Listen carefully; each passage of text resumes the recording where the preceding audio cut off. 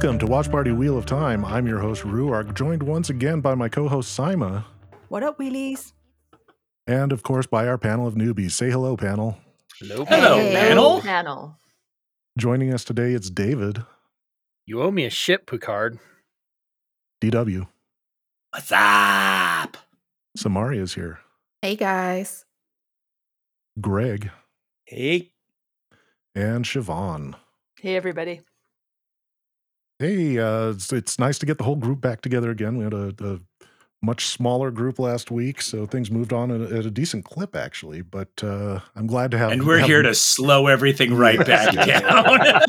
I'm That's missing okay. my fellow English person, so missing Axel. Hey, Axel. Hopefully Axel will be with us again next week. Yes. For this week's episode, we are going to continue our deep dives on the side characters. And I think due to popular demand, the first character we are going to discuss is Thom. Woohoo! The hardcore troubadour. Right. So we've got Thom, played by Alexander Willem. I know I'm probably butchering the pronunciation on that. He's a Danish actor and well known for many roles in his own country. I recently saw him in The Head on HBO Max. It's a kind of whodunit horror mini-series based in Antarctica. I'll be looking for that. Yeah. I actually ended up going and watching it because doing the research for these episodes, I discovered that both he and Logain are in that show. So I was like, well, I'm going to go watch that now. Ah, cool. But yeah, he's playing Thom Merrilin. He is a gleeman from Andor, and in the books, he is supposed to be about 60-ish. Really? Okay. 60-ish? 60-ish. I was thinking, I don't know, maybe it's just the descriptions. Okay, we'll get to the description. It ain't the years, it's the mileage. So the book description, he is described as fairly old with a gnarled face, shaggy white hair, and blue eyes. He's tall with stooped shoulders. He wears a cloak that is described by Bran Elvire as having more patches than cloak and more colors than you can think of. It is also described as being quite thick, having odd baggy sleeves and big pockets. His snowy hair and long mustaches make him appear older than he probably is, given his spryness. He is frequently portrayed as smoking a pipe. So what do we think about, did they approach that description, or... No, that sounds like Gandalf. Maybe that's why they didn't go with that. Right. I like the shift of cloak to jacket, because cloak has kind of so the medieval and fantasy stories have kind of overused the cloak, almost to the point of Edna Mode's no capes. Yeah, very much so. So I liked the jacket. I think I've been clear on the show. I want the jacket. Yes. I definitely think that was a nice change. Well, they gave him that Western look too. So a cloak on a Western guy doesn't look right, but a duster jacket does. Yes. He does have that kind of gunslinger vibe, doesn't he? Yep. Oh, plus, how do you throw knives out of a cloak? I mean, it doesn't work very well. Yeah, it does not look near as cool. All I can think of is the Blue Raja from he threw forks from under a cloak. Oh, what was the name of that movie? Oh man, Mystery Man. Mystery Man. Thank you. I love that movie. Yeah. But the vibe they gave him definitely feels like he has traveled. And I like that. There doesn't seem, he both at the same time fits in and doesn't fit in. Right. He stands out in a way like, he's not from here. But you also kind of look at him like, yeah, but he fits in here. Yeah, he's definitely got the road guy kind of thing. You know, like I said, the hardcore troubadour. I mean, he's the one that comes to town and, you know, brings a little bit of entertainment, a little bit of menace, a little bit of showmanship, and moves on down the line, you know. Well, and it's clear, like, the cities we've seen him in, he's been there multiple times because and has left an impact to the point where people, when he returned, remembered him. Mm-hmm. He's on the circuit. I wanted to say something about the description from the books. Mm-hmm. There was a clip of an interview with Alexander, and he was talking about, he got the call and he got the description, and he said that he always likes to do his own thing with any role that he's given, and he just figured that everyone else who was going for this role was going to look exactly like the description that Roark just read, and so he thought, well, I'll just do my own thing. And he said that the entrance that we get to Thom was basically his audition. Nice. It works. So I just thought that's amazing that I just can imagine like a room full of like gnarled, white-haired, mustache, cloak, patch-wearing cloak people, and then he walks in the way he is, and just blew. How do you stand away. out in a room full of Sam Elliott clones? You wear a full beard. Yeah. So for those of you who don't know, in the fandom before Thom was cast, everybody was saying Sam Elliott needs to be Thom just because of the mustache. But apparently they did try the mustache on Alexander, and he said it just didn't work. It did not work with what he was doing. So they decided to scrap it. Honestly, I like the grizzled kind of half-shaven look they went with. I feel it really fits Tom's character. He's got swag. Yeah, he does. Honestly, like I think that's my one contribution to Thom. He's got swag. He also reminds me a bit of an English teacher. Like there are two types of English teachers I've come across where they're either like really buttoned up, kind of dweeby, sharp, and then you have the other ones who are just absolutely off their rocker, but they're like really cool and you want to hang out in their classroom. That's Thom. He's basically a teacher, you have a point, right? You have a point. Stories. Yeah. But there's the shot of his entry where he's singing, right? When next time you watch that scene, so you have Thom, he's sitting on the stool, and in the background, when you're looking at it on the right hand side in the background, there's this Aristotle looking dude. And I just think I love the fact that they put him in there, this white haired, white mustache, heavy mustached older man. And it's like, that's the Thom you were expecting. But this is the Thom that you get. And it's like, they put him in there. That's beautiful. I do remember noticing that the first watch through and just kind of laughing about it. Yeah, not having a description or even knowing who Thom was when he made his entrance, I did not make that connection. Now I need to go back and watch that. Yeah, that's pretty. I love these little clues they put in there for the book readers. It's like, ha ha ha, you get that. So what do we know about the character of Thom? From what we've seen of him in the show, what is he like? What are his motivations? What's at central at the core of Thom here? Where's he from? What's his background? Where's he going? Well, to use him in the Lord of the Rings kind of setting, seems to be the Strider type. The guy who's mysterious and you don't know why, but seems to know a lot more than he's even letting on. Has some answers that you maybe need to know, but he also has stuff that you don't need to know that he needs to deal with. And you need to wait here while he goes and deals with that stuff, and he'll catch up with you later. The whole scene with the Aiel really kind of brings out the fact that he's like well-traveled. He knows about the cultures of other people in other places, cultures that would be really unfamiliar to most people. Mm-hmm. And it also shows that he's got a basic humanity that comes through. Yeah. That's one of the things, if you're a great songwriter, you're in touch with that. You may not necessarily, act on it, but you're in touch with your humanity and emotions and empathy.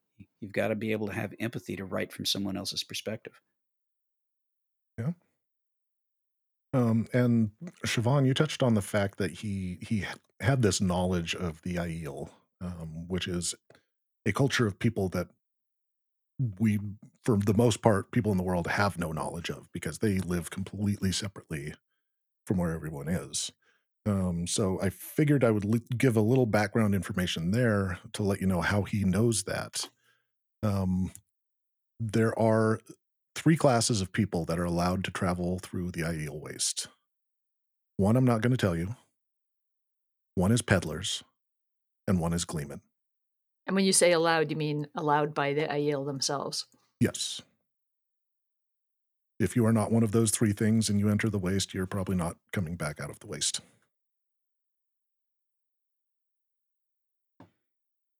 But knowing that, like, I feel from what we've seen of Thom, he didn't do that because he needed to get to the other side. Like, he wanted to go learn about the Aiel. Like, I feel like he's a collector of stories and a collector of the cultures and stuff, and will bring those to other people.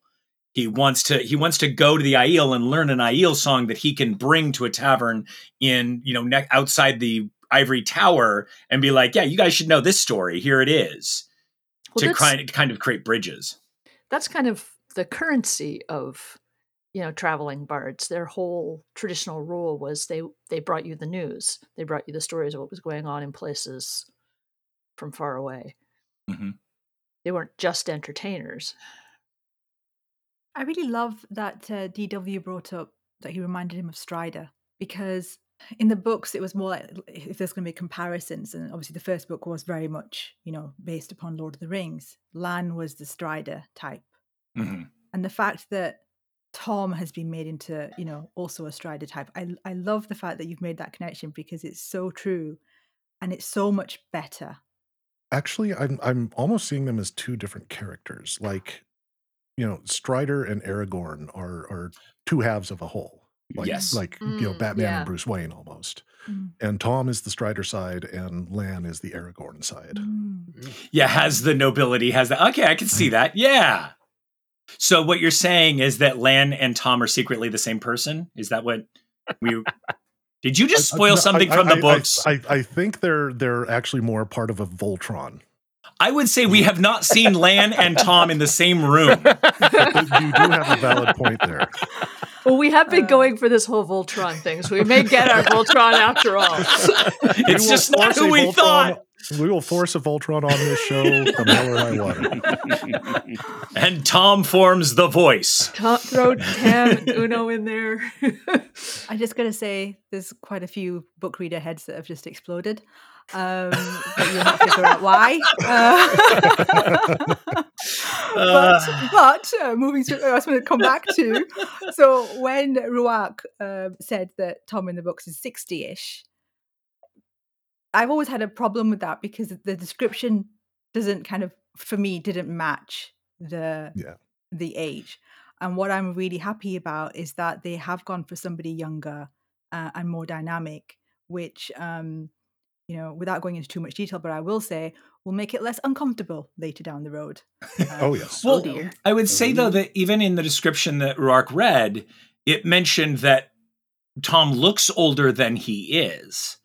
Yeah. So, because it mentioned the spryness that he has to have to be as nimble and knife throwing and able to take on what dangers I'm sure they are going to have him face. But you can still be you can still be a 70, possibly early 80s spry old man. True. But like I said, the making there's him other younger things is yeah. Well, to cut a long story short, nobody can see Sam Elliott doing back springs and flips off of tabletops. Is where we're going. No. Yeah. And we don't want them to waste CGI budget on that anyway. So yeah. No.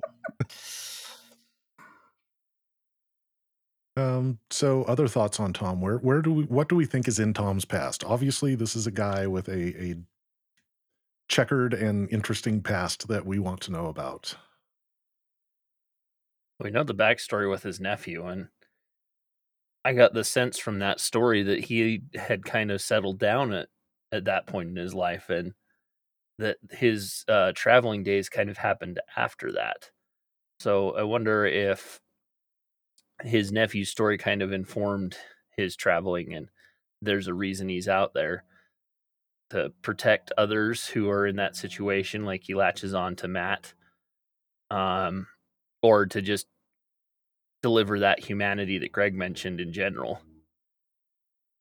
Yeah, I have a feeling that he's probably got the wanderlust from being ex-military. he's got the combat skills. He's got the knowing how to travel long distances safely, blend in, and stand out when he needs to. I think he's got either a military or sort of an espionage I was background. about to say, he gives me mercenary vibes. Yeah. I can see that too, but he also strikes me as the type who started off maybe having some street smarts, some living off the definitely. streets, and then that transferred into him being in military. So there's some sleight of hand skills that he was running a con game when he was 15 kind of thing. Yeah. Oh yeah. Yeah, I'd definitely believe see that. Yeah. All right. I would never let him call queens for me. No. The card game, I would never let him. Yeah, wouldn't trust that. Yeah, I wouldn't play cards against him in general. Yeah, true. Especially if he brought the deck. Right. I want to. I want to take a moment here and congratulate Sima on keeping an absolutely straight face. You were learning well. You were learning quite well. Oh, I thought but guys, that means we hit on something. That means we hit on something. Anyway, keep going. Keep digging. I was going to ask a question. Question, Simon. I'm learning. Seriously, it hurts. So what you raise about possibly this military background, espionage, do you see this as specific to Thom, or are you actually thinking more about Gleeman in general? Well, Thom. since I don't he's know that the we've only seen another Gleeman. Yeah, Thom's the only Gleeman that we've seen. This thought specific to Thom. I'm sure that there is a sort of, soldier to troubadour pipeline somewhere, but not necessarily, a generalization. Well, to go on the idea that was mentioned already of Gleeman being the possibly news bringers, that also makes them very good as reconnaissance. So it might be something that military has seen value in Gleeman. Right. Sort of scouting. You get to cross borders that our soldiers can't, and possibly bring us back intel, and nobody kind of looks at you with suspicion. I don't know it's a requirement to be a Gleeman from what we've seen. Which is very little, right? But that makes sense. Yeah, I'm not trying to lead you in any particular direction, but it was just because the one of the really strong lines that Thom says is that there's nothing more dangerous than a man who can't forget. So a man who has stories are information, right? And this is what Gleeman kind of trade in. So I was really interested in, as you were all talking about that aspect, it was making me think of that. Okay. Certainly no spoilers. Certainly having a military or some other background that ensures that they're able to take care of themselves is military, paramilitary, mercenary. It's probably a good survival skill if you're traveling. Yeah, I would say it also can provide a cover if somebody is doing some sorts of deeds for someone in a town. Well, why are they in the town? Well, he's a Gleeman. He travels. Like nobody's going to look twice at the guy who came here to sing some songs in the tavern, right? And also secretly kill the Duke who's having a problem. Let me just see if I'm following along here. From what we've seen of Thom in the show, which is a dude who plays guitars and throws knives, you are going from there to Thom is some sort of super soldier, assassin, spy, 007. No. At that point, I was talking. Okay. At that point, I was talking about the potential usefulness of Gleeman. Okay. Right. Okay. Not Thom specific, but I will say that as much as we've seen of him being a knife thrower, we did not see that in him as he was singing, which to me makes it more of a secret skill than he doesn't walk in, with a guitar and 15 knives hanging on him, which means he's advertising that he can throw knives like mad. Right. We did not see that until a knife was in someone. Yeah. He's not the gunslinger walking in with his guns on a show. Right. Exactly. He's the guy who has the gun in the back of the guitar, which already means there's something more secretive going on. Okay, so now he's Antonio Banderas. El Mariachi. Well, clearly. Tom's getting sexier and sexier. Yeah. and with that, I think we've kind of gotten through Thom, but maybe we might want to talk about his song a little bit. I think we talked about his song when we were talking about music and the beautiful aspect that they recorded it and drilled it and fixed it and made it nice, and then had that play in his ear while he sang live. That was a beautiful, beautiful process that gave us such, because with you have a Glee Man, or I'd say that like, me, an expert on Glee Men. But when you have a bard or somebody who's traveling and singing in taverns, they've sang that song 9,000 times before. So to have taken him and instead of making him act like he sang that song, he did. He sang that song. He worked that song. He found his lilts. He found his moment. And then you get that live performance that's going to be somewhat different than everything else. It was beautiful. I don't know what I was expecting.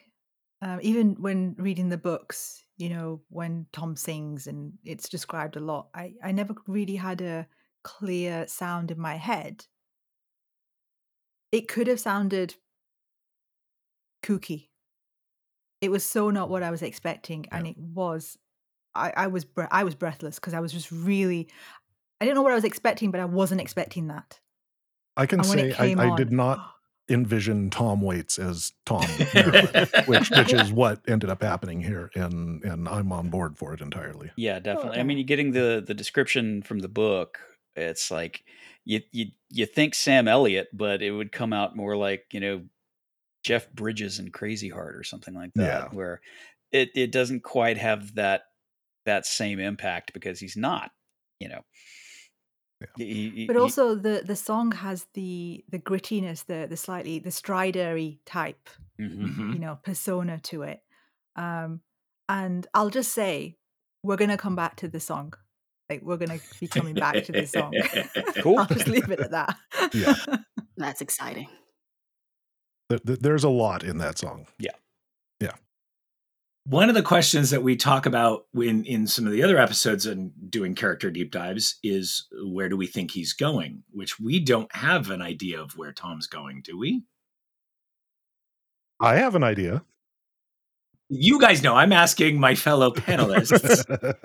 Do we have an idea? Where do we think that Thom is going? Well, we had that really interesting. I think David and Greg had some really interesting thoughts on the end of the when we finally see Thom, what could happen and how he could.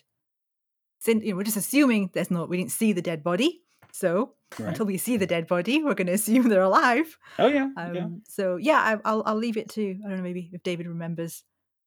Well, yeah, and that was about Matt going back to the scene of his guilt and then discovering that Tom's not dead in some way, shape, or form, whether Tom's there or not. So it kind of follows that those would get together. So you would probably see Matt and Thom going off and doing something together. What that is, I have no idea. So on the subject of Tom's death, it seems, or Tom's possible death, it seems like if Thom is still alive, which I think is 100% of the panel is thinking at this point, that gives us two options for why he's still alive. And those options are, number one, because he is better than and bested a Myrddraal in hand-to-hand combat, or B, because he wasn't the target, so the Myrddraal just got him out of the way so he could continue chasing Rand and Matt. What do you think? See, he's in cahoots. So I was going to say that too, Greg. I don't think that is a possibility. I didn't want to, necessarily plant that in your ear, but hey, that is a possibility. Maybe he's the Dark One. Well, he does have the Dark One's voice, that's for sure. I could see him. I believe that he has the ability to best a Myrddraal. Well, exactly. When we talked about with the horn blowing and bringing the friends of the dragon, the supporters of the dragon together, I get the vibe that Thom is going to be one of those. Like, as far as the weave pattern goes, like, he is definitely close to the whole thing and is going to, keep turning, that thread's going to keep turning up in the pattern. So that's working off of your theory that the Horn of Valier, when blown, causes sleeper agents to reawaken to their past lives, or something to that effect. Must be while I have mentioned While I have mentioned my wonder on that, I don't think that he doesn't know that he's involved in all this. I think, like I said, I don't know that he is aware of everything going on, but I do get the vibe that he's somebody who knows more than he has let on. I have a feeling that he has some knowledge of what's going on in the world and is, in his own way, trying to make events go a certain way. And whether or not that ends up lining up with what the dragon wants, hey, we'll find out. I don't know that, but I have a feeling that when it calls the people who are to aid the dragon, I think Thom will be among those who will aid the dragon. Well, and we've also talked that the Myrddraal's greatest weapon is that they shoot fear into whoever looks at them. And I get the sense with Thom, there's not much that he's afraid of.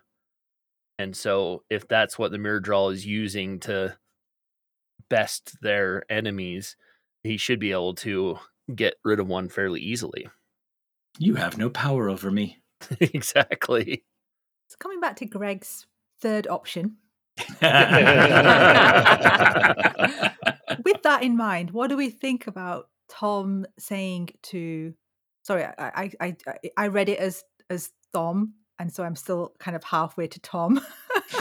all these years, so the H slips back in. What do we think about his saying to Rand and Matt? Well, saying to Rand that Matt could potentially channel. We must keep him away from the Aes Sedai. Could something else be read into that? Dark One wants to put together an army of people who can channel, especially men. Yeah, I originally read that as him being protective of Matt. They will do terrible things to him if he can channel, but if you look at him as a potential dark friend, but then he also killed Dana, who was a dark friend.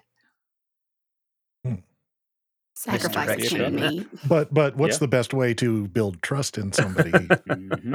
And doesn't Rand say that? And Matt's response is, well, that would be smart. So for following this theory to its end, what do we think when Rand and Matt got out of the farmhouse, he and the Myrddraal just sat down and had a beer or something? Thom clearly brought the booze to that party. Right. So that whole little episode, they were high-fiving each other. Oh man, did you see how scared they were? I can picture it now. As soon as they're out of earshot, they just look at each other and just. Or nice one, Dave. Yeah. I'm sorry, but the thought of a Myrddraal laughing is terrifying. Gosh, what would they find funny? Well, you know it's not nasal. This is true. This is true.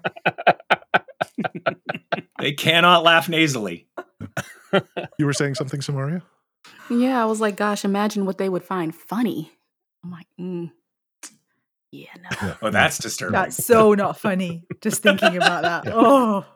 I think with that's probably a good point for us to just move on. And, Wait, one last thing. We don't want to give anyone nightmares. Just one last thing. I have a feeling that when they meet, Thom and Loial will share some kind of secret handshake. It's like, hey, good to see you, man. It's been a while. Thom and Loial are Masons. No, just old buds. I would say that if they're not old buds, I like that idea. But if it doesn't end up that, at the very least, he's going to know some Ogier, like, ritual or greeting or something to say that Loial's going to know, oh, this guy knows Ogier.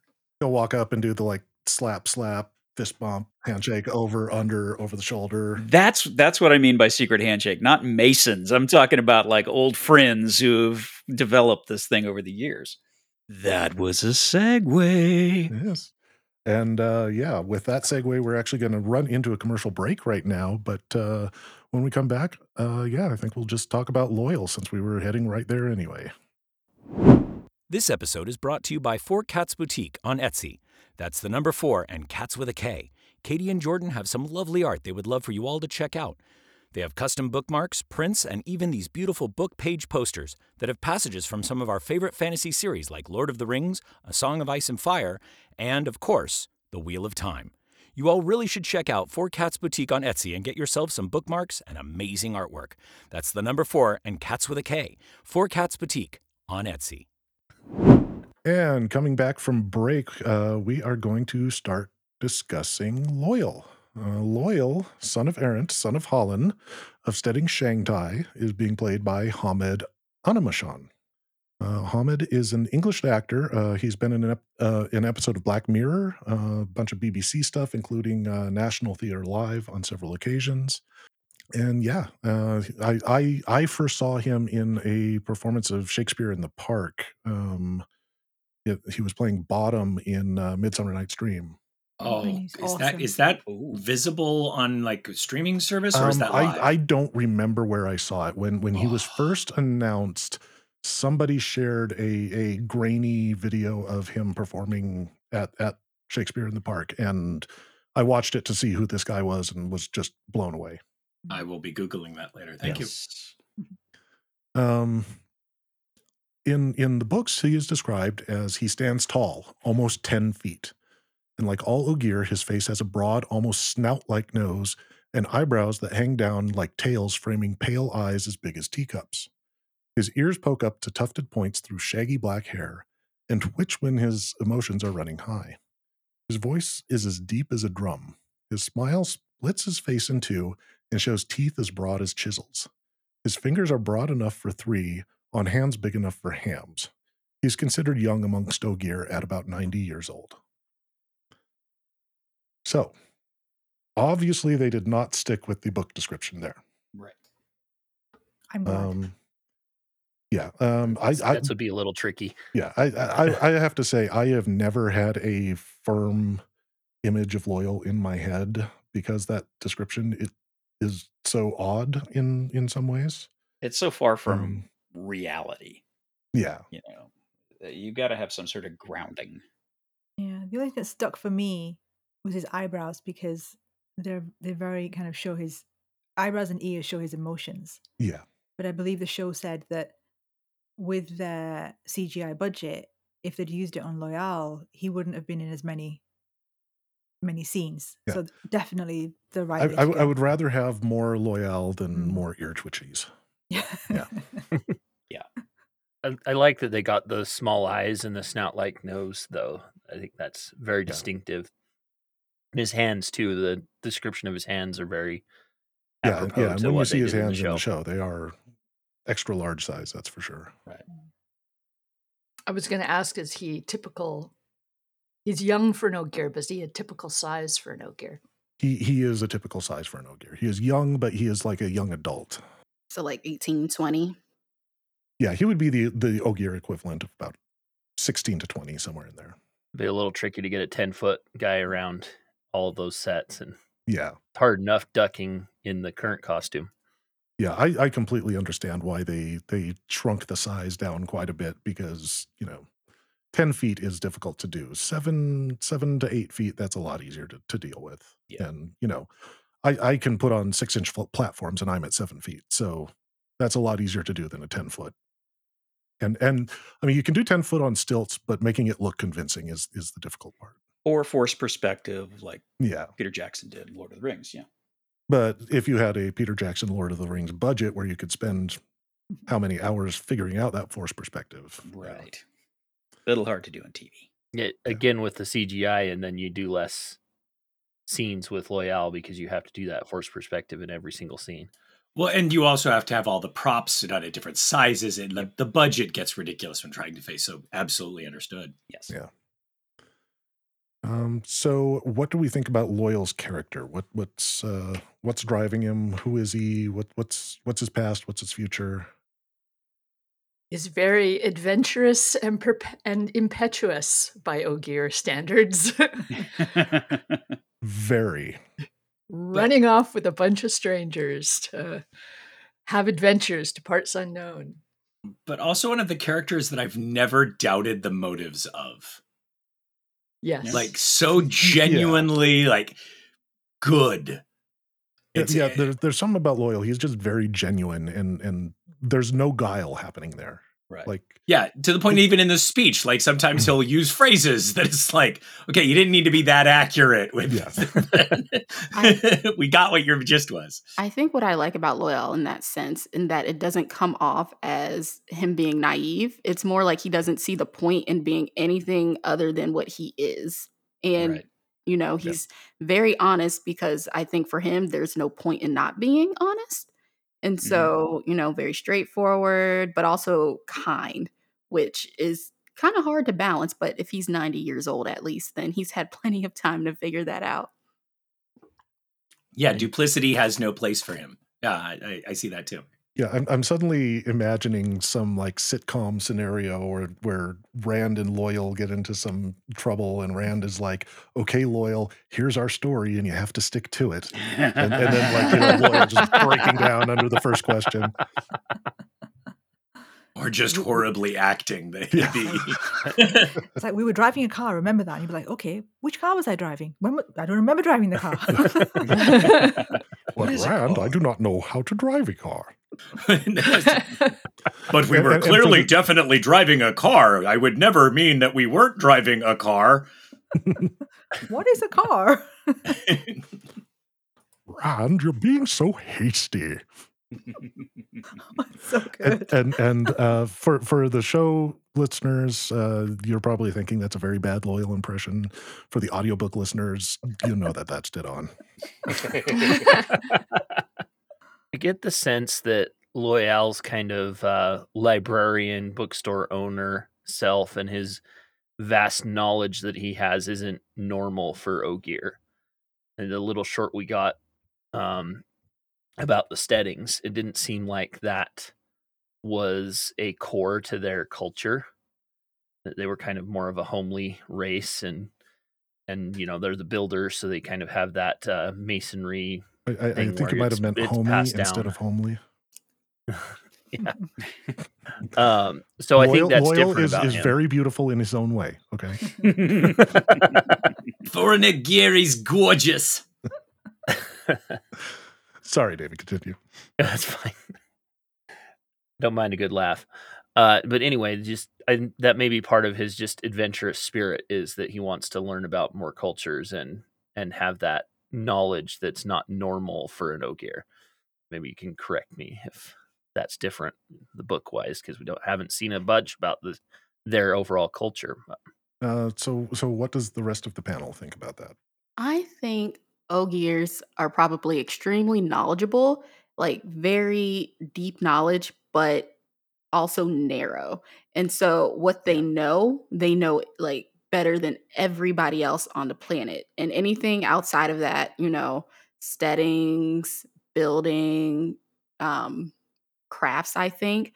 I wouldn't say they don't care, they're not knowledgeable about it, but it's not necessarily a concern. So in the short, there were pictures of someone's study. And so I imagine, if when it comes to their own culture, like obviously there's nobody better, and anything related to whatever, their interests are, they have a lot going on for them.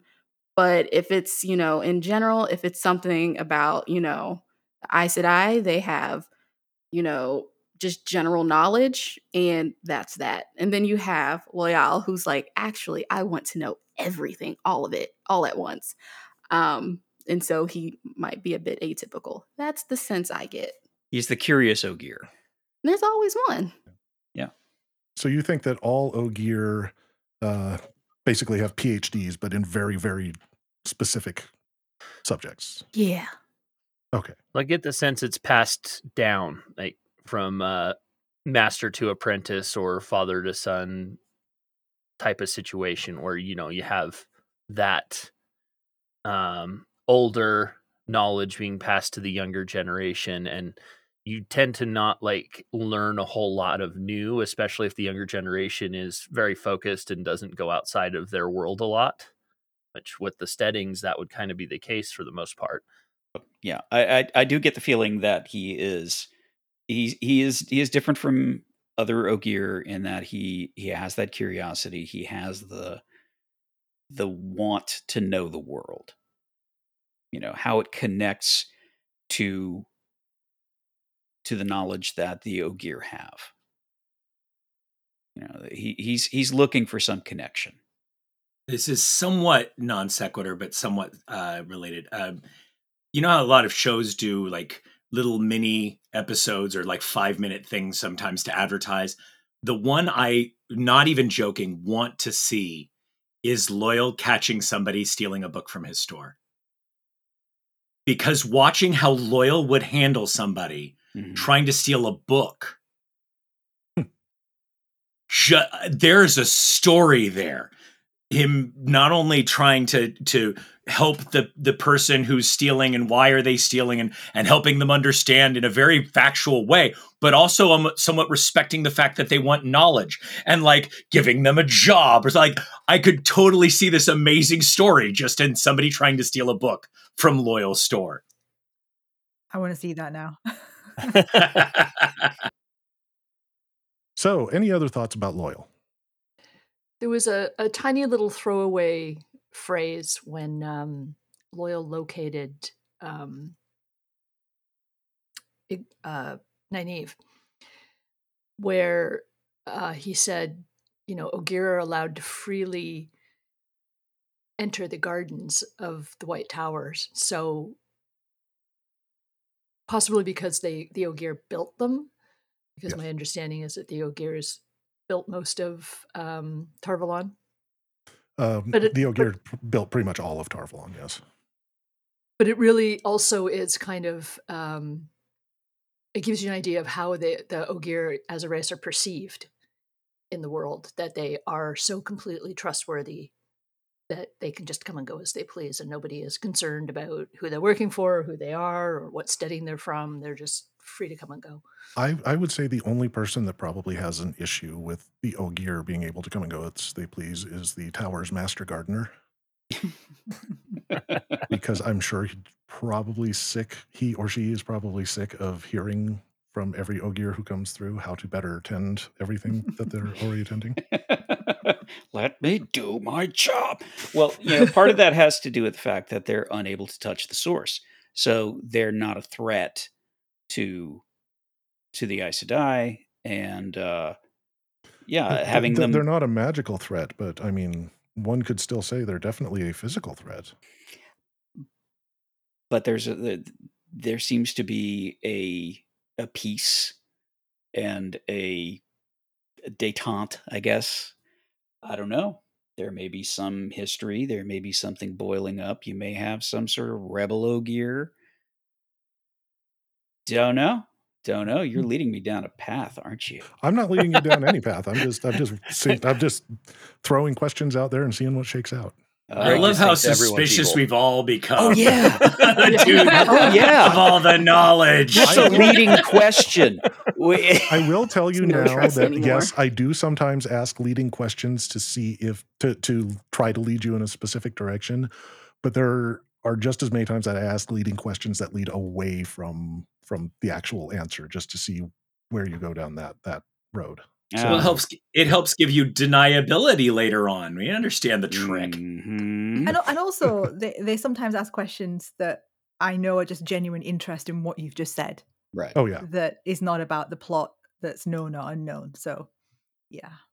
But coming back to what Greg said. Just a general interesting thing that 2 more steps down this road.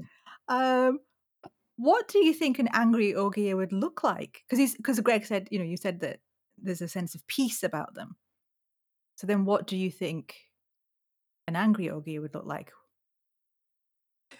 I was once on a bison farm, and it is kind of a fact that is acknowledged between the farmers and the bison that if they really wanted to leave, there's not much you could actually do about it. But they're so calm that they just, go about their day. But you never piss them off. Bison. Okay. Yeah. I grew up on a dairy farm and same kind of thing. You've got the cows. So now they're just cows. No. There is a bovine aspect. There's a bovine aspect. I would say they are at least as noble as a yak. Okay, there you go. That works. That's in the that's Unlike all those bovines, though, if there were an angry ogier, you could at least run away from it. I don't know, man. You could try. Yeah. Yeah, I don't know about that. Yeah, ogier is taller than a person standing on a horse. And they're more comfortable on their feet than on a horse. I suppose that depends on whether their slowness relates to their calmness or not. Yeah. F around and find out. Yeah. I want to do neither.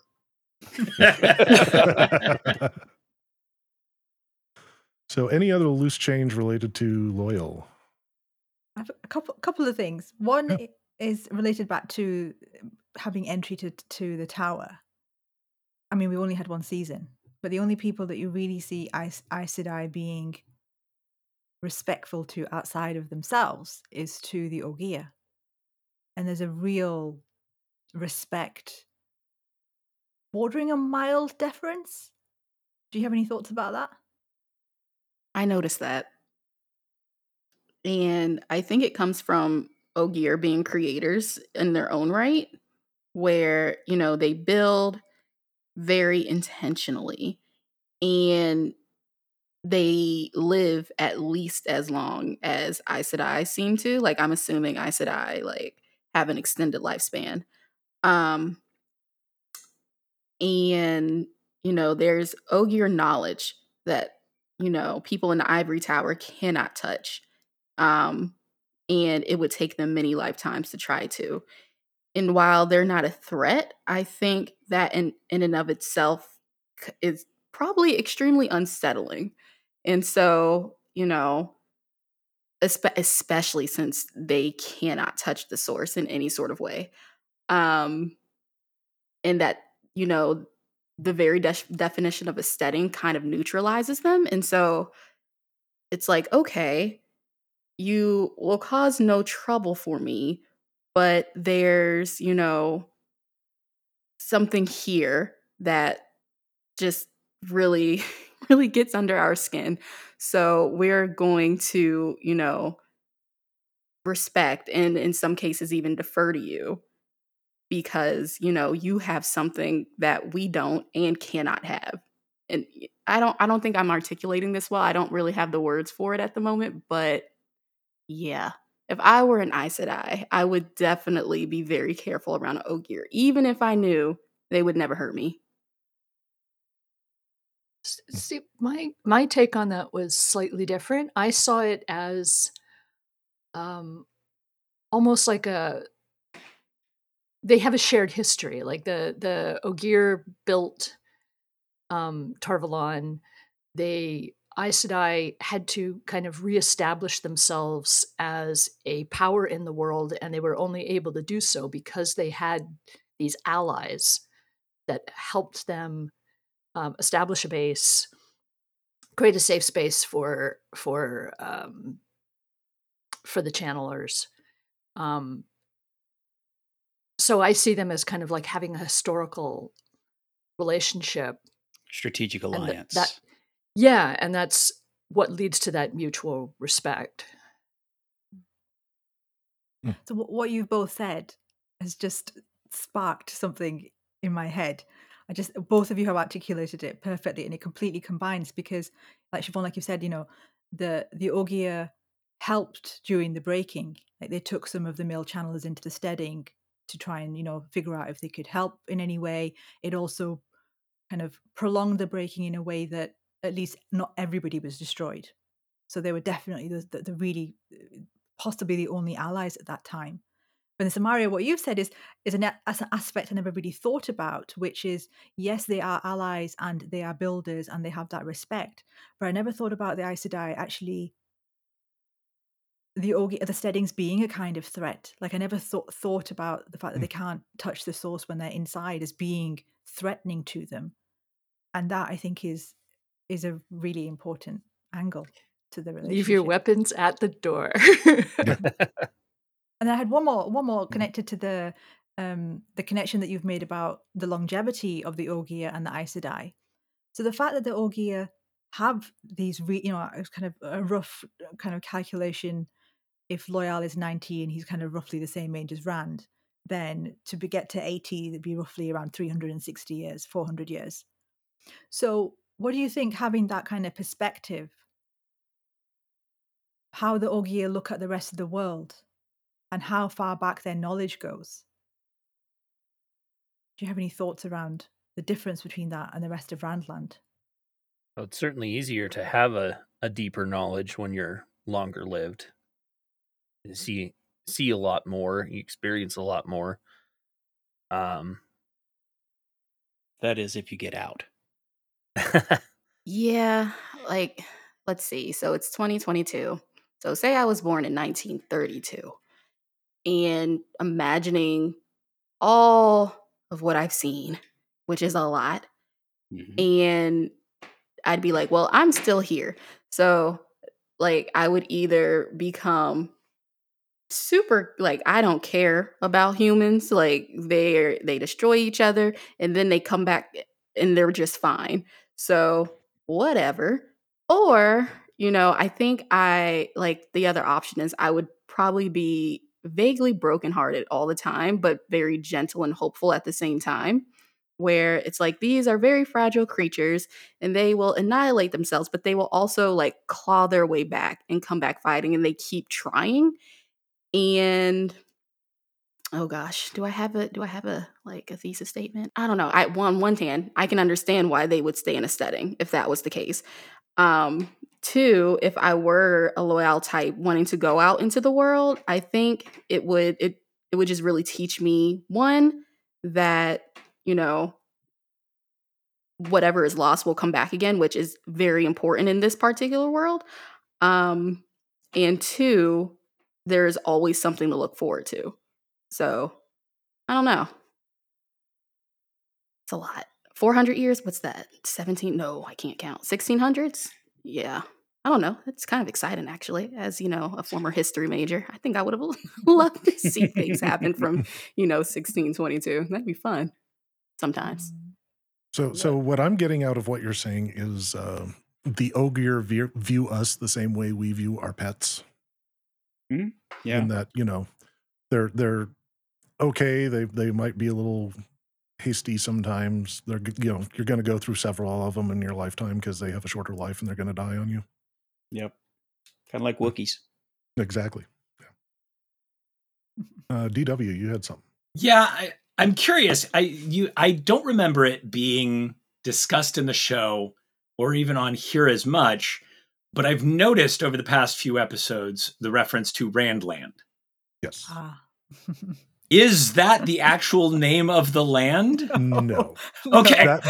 Because I'm like, how did we not key in that Rand was the dragon when he's named after the freaking land? Sorry, that's me speaking for the I intentionally avoided use of the term Randland for a long time just because I did not want to give it away in such a spectacular fashion. And then along comes Sima.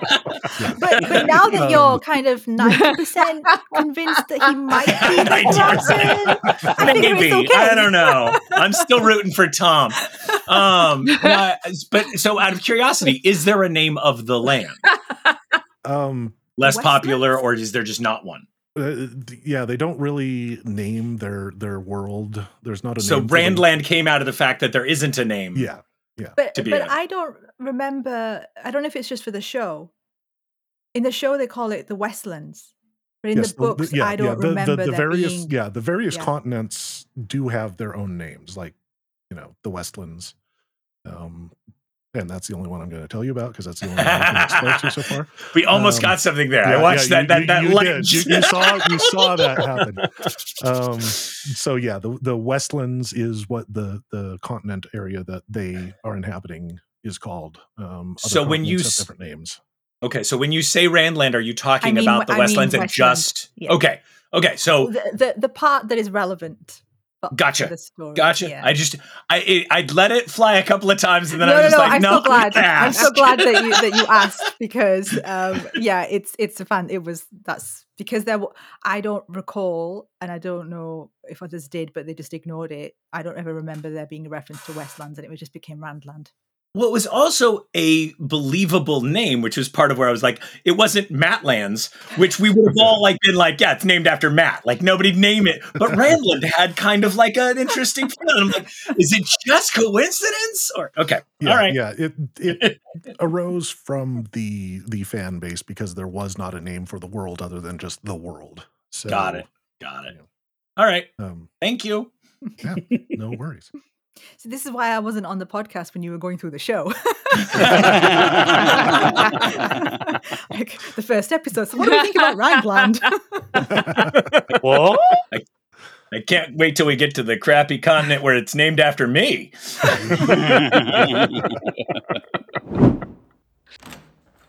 Hi, I'm Dr. Pengalod. What seems to be ailing you today? Doc, it's the strangest thing. Every night after I've gone to bed, just as I start to drift off, I start yelling out strange words like Shire, Frodo, and Gollum. Last night I even yelled Mordor. I really don't know what to do. Ah, yes. I've been seeing this a lot lately. What you're experiencing is called Tolkien in your sleep. It's caused by an acute Lord of the Rings deficiency.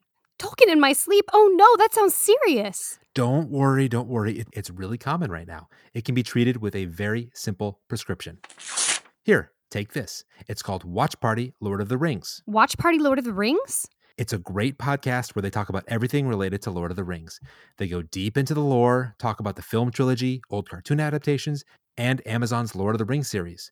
Listen to it once a week, and you'll stop Tolkien in your sleep in no time. Side effects of Watch Party Lord of the Rings may include happiness, giggling, merrymaking, jollification, witty banter, inner peace, enlightenment, and excessive Tolkien while awake. Caution, Watch Party Lord of the Rings may be addictive. So I think that about covers everything that we were talking about with Loial, especially since we ended up pretty far afield from our discussion of Loial there. So I think it's about time to move on to our next character, and that character is Tam, played by Michael McElhatton. McElhatton. Perhaps I mistyped it in my notes, which is making it more difficult to pronounce. I believe you also have to have a shot of whiskey before pronouncing it. Yes. It's a requirement. As part of some have certain sound effects you have to make. That one specifically requires a shot of whiskey. Yes. I'm just to cut off the fact that we might get letters saying that you're feeding into horrible stereotypes there. I would like to point out that both of the Irish people on the show agreed with that.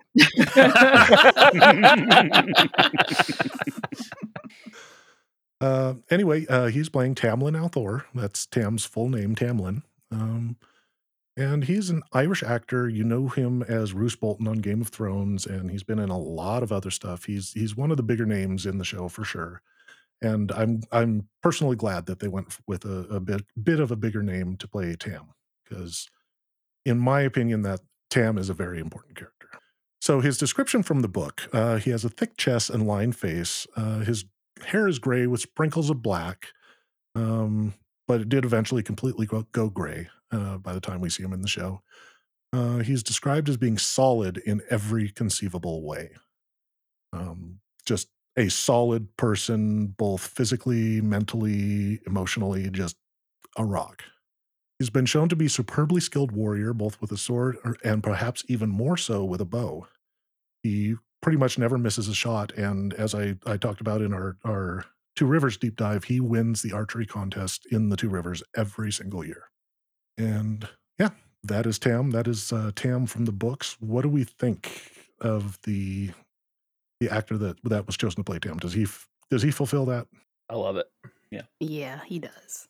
Yeah, I feel it's a spot on. Yeah. So what do we think about Tam? What are his motivations? We know a bit about his background. Let's talk about that. Where do we think Tam might be going? I'm hoping we get to see him again. I would like to see more of Tam.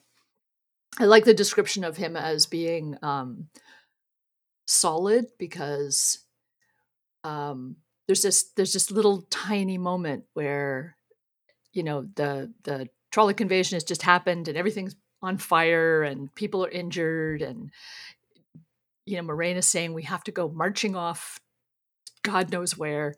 And Rand looks at Tam, and Tam just gives this little nod, like, this is something you have to do. And it just, like, it was just this tiny little movement, but it had so much weight behind it, because this is a person who knows what he's about. He knows what's going on, and he's like, yes, this is the right choice. It shows how good of a parent he is too, because he could probably see the fear in Rand's eyes about leaving into the unknown, leaving that place that he's always been his entire life, and giving him that. No, it's okay. Been there, done that. You'll be all right. Yep. So Tam, to me, he's analogous in my mind to Jonathan Kent from DC Comics. In my mind, Jonathan and Martha Kent are the greatest heroes in the DC universe, more than any of the other heroes. And it's because they were decent people who took in a person with the powers of a god and taught him to be a decent person. Agreed. And that's very much what I'm seeing from Tam here. He took someone who was not his own, raised him as though he were his own, and he was his own, and tried to instill in him a sense of decency and a sense of moral center. So that's the how I've always seen Tam. Same with continuing that line of being a quality parent, just knowing how to raise a decent person and teach them how to be a good human. So Tam, his past, what do we know about his past? What do we think? How did that inform who Tam is? Highly trained, a swordsman, master swordsman. So he's got a lot of skill, a lot of physical, mental skill that you wouldn't expect from a sheep herder. I wonder where the compassion comes from, though. Like, he's not your typical soldier. No. Your typical soldier would not stop on that battlefield to help this Aiel woman give birth. The enemy, essentially. The person who's just killed all of your fellows. Yeah. And I wonder where that comes from. I think it's earned. Like, I get the feeling that compassion was something he worked very hard for. Like, there are people who just seem to be born naturally like that. And then there are some people who you can tell after, maybe one instance, one experience, or just a series of them, they finally, made the active decision to, build compassion, build empathy. And I'm not saying that, they're sociopaths naturally, but, they're just kind of, you're, average. You don't go out of your way to hurt people, but you also don't go out of your way to help them necessarily. And I get the feeling that when it comes to Tam, he's seen a lot of the world. He's been, a soldier for however long. And at some point, he made the active decision, actually, I'm going to purposely build myself up to be a compassionate man. And then he stuck to it. Like, he really, took the time to do that inner work. I wonder where his mentors come from. Because presumably, with the amount of time that he spent outside of the Two Rivers, probably was fairly young when he left there. So I don't know if his parents were mentors or if there's someone in the army that became a mentor. And typically that learning you get from somewhere, that deep compassion, that ability to be a parent comes from somewhere typically. And usually it's a mentor that you have in the past. And I get the sense that Tam maybe didn't have that at home, which is why he left. So it would follow then that there was some sort of army mentor that he had that gave him that. I was actually just going to ask the panel a question about that, which is, do we think that compassion is an inherent part of him from either from birth or from just being raised in the Two Rivers with two Rivers ideals, or was that something that he, as you were saying, kind of built up after he left the two Rivers? Did he bring it to the battlefield or learn it on the battlefield? Yeah, very much so. I like Samaria's theory that he made the active decision. I mean, whether he first learned it in Two Rivers through, other people's example. There's a point when he's working as a soldier where you have to say, you know what, this is an active decision I'm going to make about how I'm going to conduct myself, even while at war. To me, that speaks of the importance that somebody like that has puts a lot of weight and a lot of importance on their own personal moral code. And they may make lip service to other codes that they're supposed to live up to, but if the two become in conflict, they're going to go with the morals every single time. And that's kind of what I'm hearing here. Well, we saw that on the battlefield, on the mountain. He, he had the directive from somewhere to, make sure that this Isle woman, whether she's in labor or not, whether she's alone or not, whether she's trying to hide or not, Whether she's trying to kill everybody that you know or not. make sure, she's killed, do away with her completely. And he made that decision, no, I'm going to help her regardless. And, that speaks volumes, whether he knew, her purpose in the grand scheme or not. But that brings up another interesting question, because he and his wife did not have children, or could not have children. Was the motivation a selfless or selfish motivation to let her give birth? So that's a good question. I think either would be plausible. Is he just a good person who wants to help this random woman, or is he trying to take advantage of the situation? I think his motivations are a little unclear. All we get is just the look on his face. And the look on his face kind of leans toward that altruistic, this is a woman who is in labor, and just damn the fact that she's my enemy, I'm going to help her out. But then again, also, what does he do with the child? I think for her, it doesn't matter, because for her, on her end, she knows she's going to die regardless. Mm-hmm. But, from her perspective, there's this man who, has appeared out of nowhere, who's an enemy, who has, helped her give birth to her child and kept her safe until, the child is born and she dies. And I mean, I guess if I were, in her position, I'd wonder, okay, is he going to kill my baby too? But I mean, she didn't really have a choice in the matter finding out. So, right. Well, and to not be brutal about it, but there's no reason to go through the process of helping a baby be born to then turn around and kill it. Like, you could just end it all right there, and you don't have to go through the process of helping a baby be born. If you're in a battlefield, that seems like that would be more of the brutal response. So the fact that he took a moment to help the baby be born means he actually cares enough that the baby's all right. And that says something about his personality. That says so it might have given, like, you see in her face in that moment, beautifully acted, but you see in her face in that moment of the, like, what are you going to do? You're not stabbing me. Like that moment of, like, you're not coming at me to fight. And that's when she, like, takes his hand. I think it was his hand. She, like, grips his hand for the birth. But there's that moment of, look, we're in a bad situation, and clearly it's not this baby's fault. So let's get this baby into this world, and then we'll figure out from there. Yeah.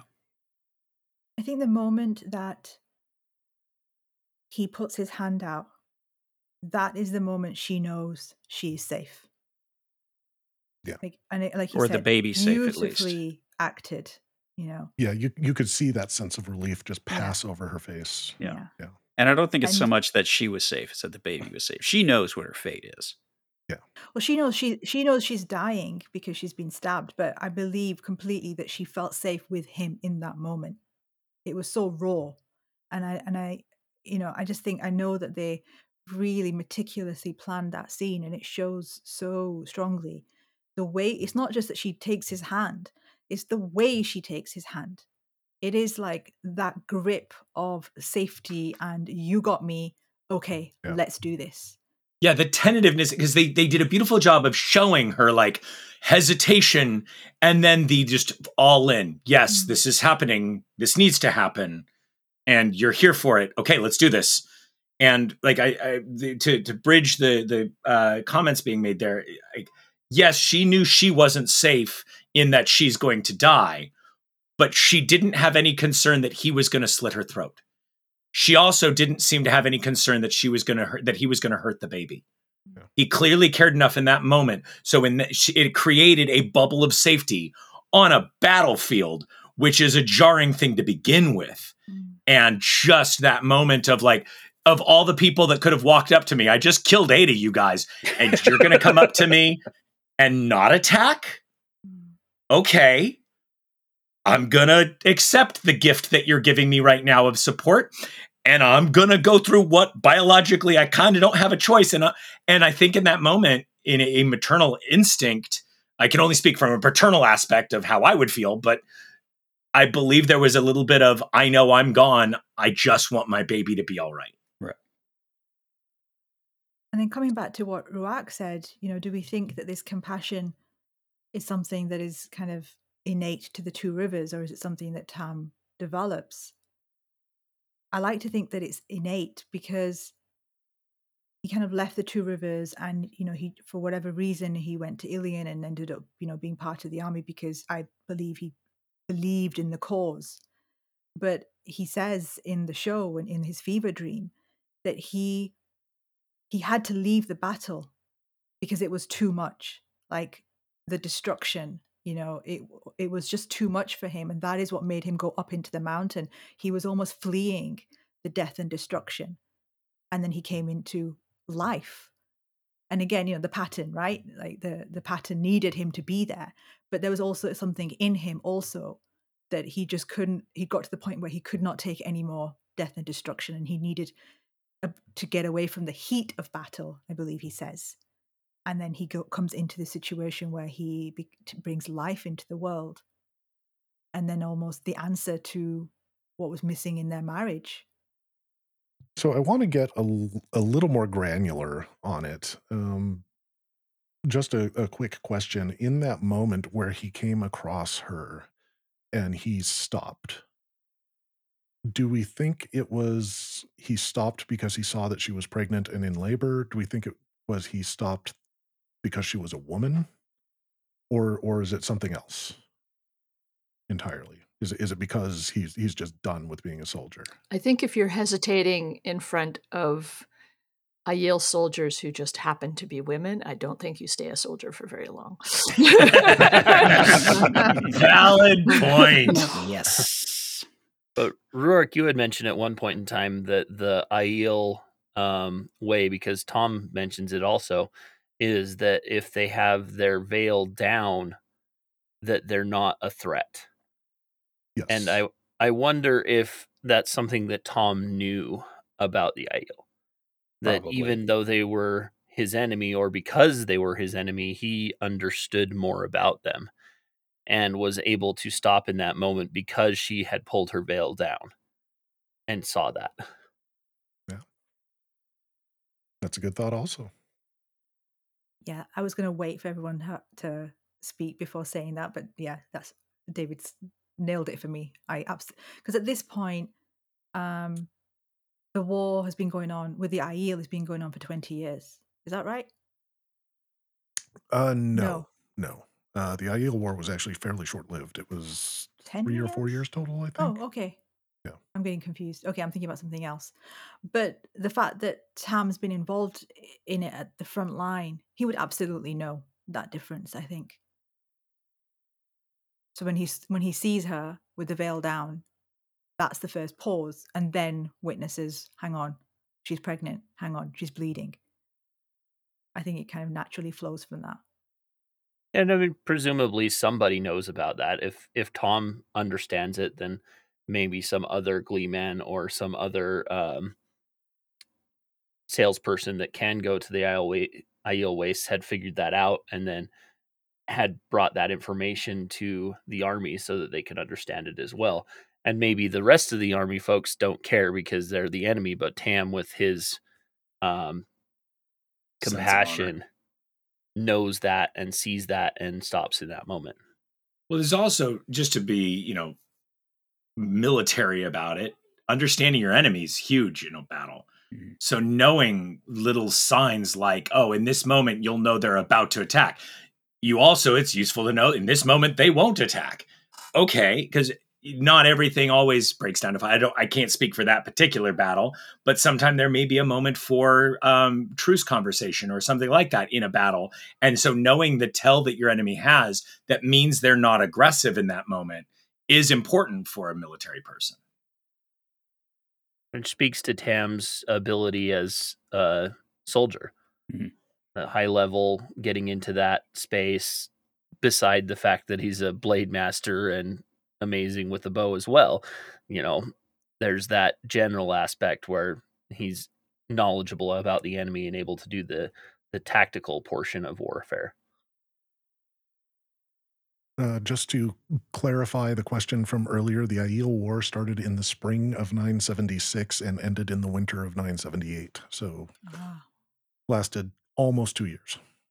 I think I got confused with Rand being born and then the start of the book, 20 years. I don't know where.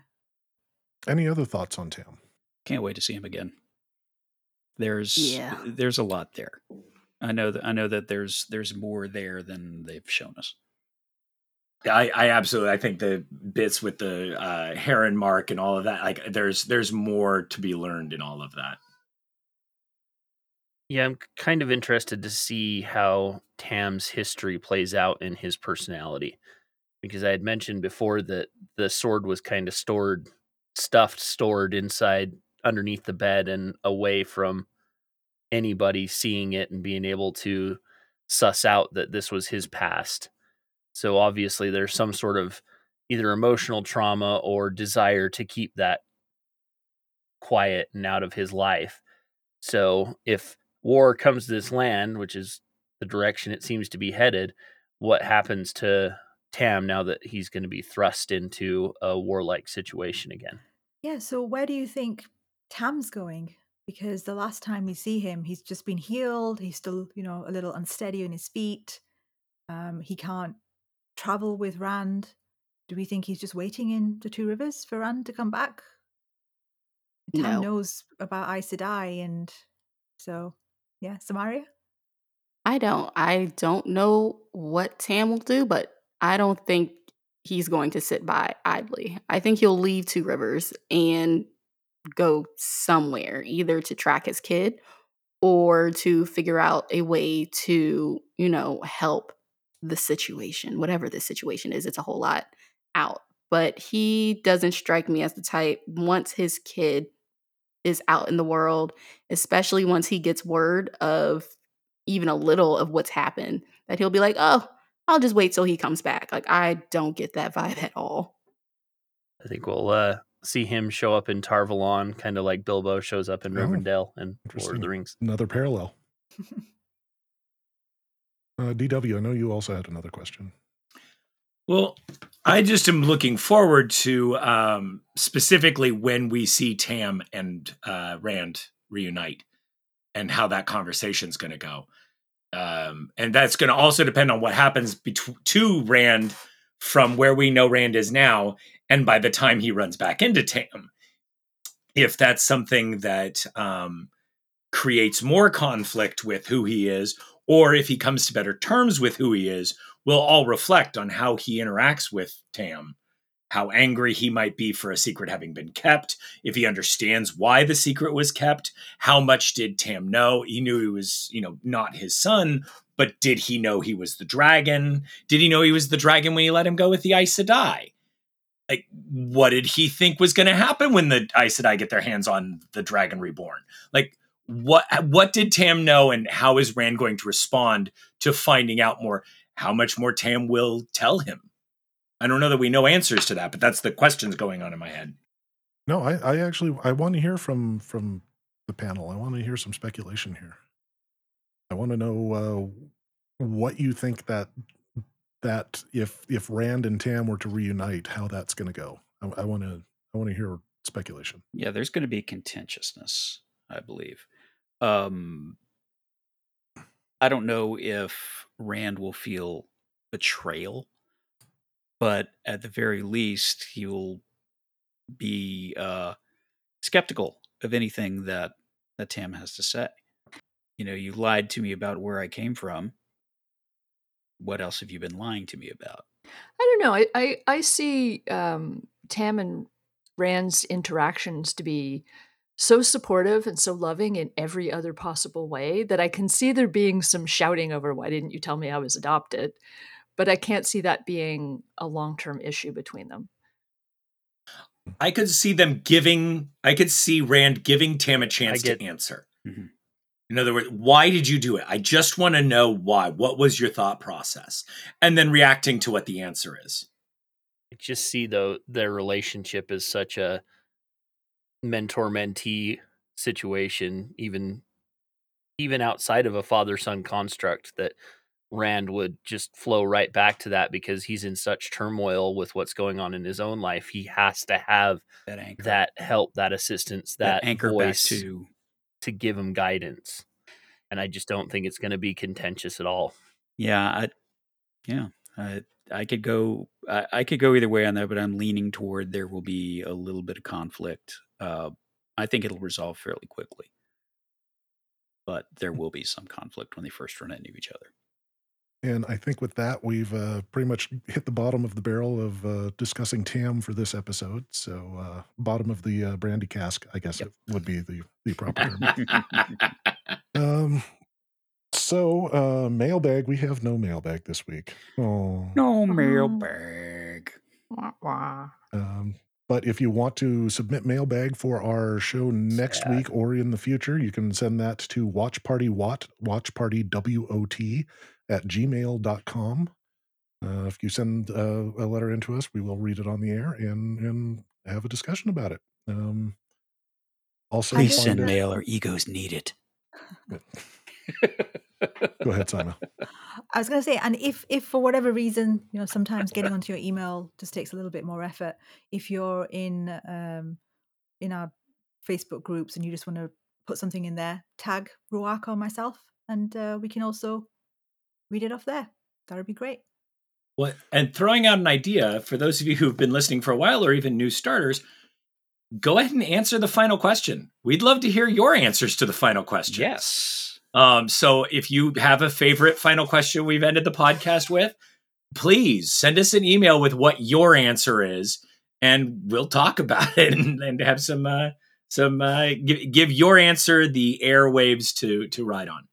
Well, some of them only Ruach and I may. Yeah. Oh, valid. Yeah, they're gonna be scanned, filtered. There are antivirus, anti-spoiler program. Yeah, its name is Ruark. Yes. And like usual, we want to say, of course, thank you to Michael and Jen at the Secret Watch Party Island headquarters. Thank you so much, Michael and Jen. Thank you. Thank you. Thank you. Thank you.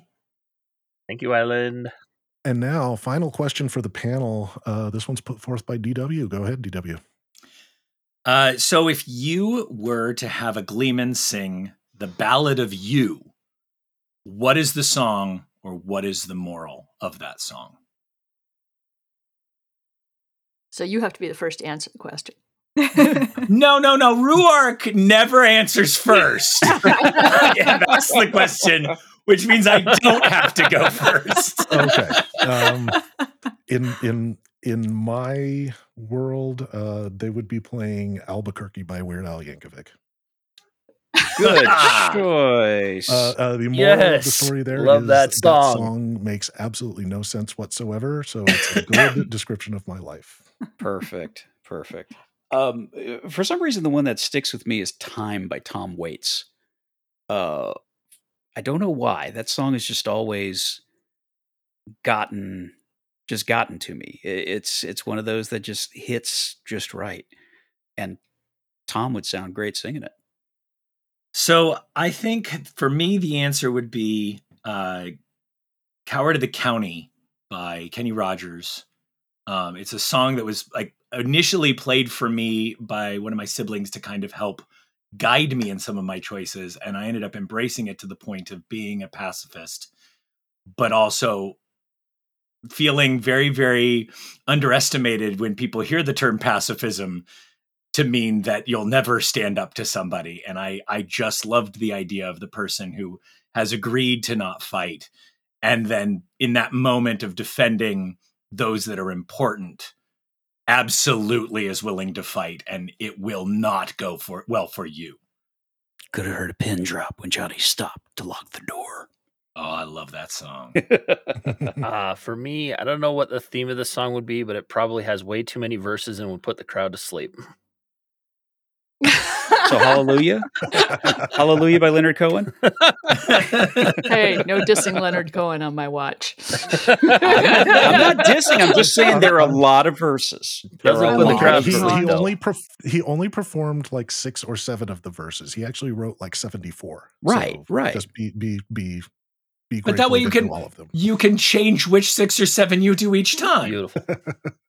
So this is actually an easy one for me because I picked out my theme song when I was like 20 years old. There was an old punk band in Southern Ontario called the Demics, and they had they had one song on the radio called "I Want to Go to New York City," but the song of theirs that I loved was called "400 Blows," and it was about losing up the fight but getting up and going on anyway, and other people not being able to see the damage that you took from that. And I kind of embraced that song as my theme song. It's like, I may fall down, but I'm still here. Let's see. My ballad would be Find Your Way Back by Beyonce from her Black is King concept album. Don't know if you're familiar with that, but basically it's she remixed The Lion King.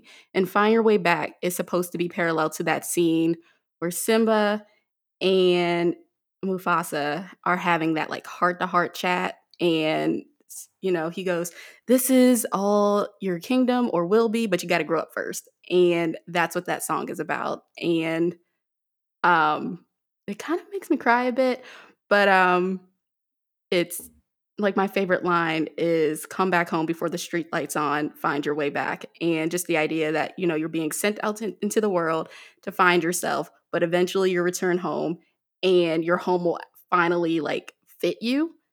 So very nice. So I'm an original, and the ballad of me would be called "She Slept a Lot. It Was Not Rested."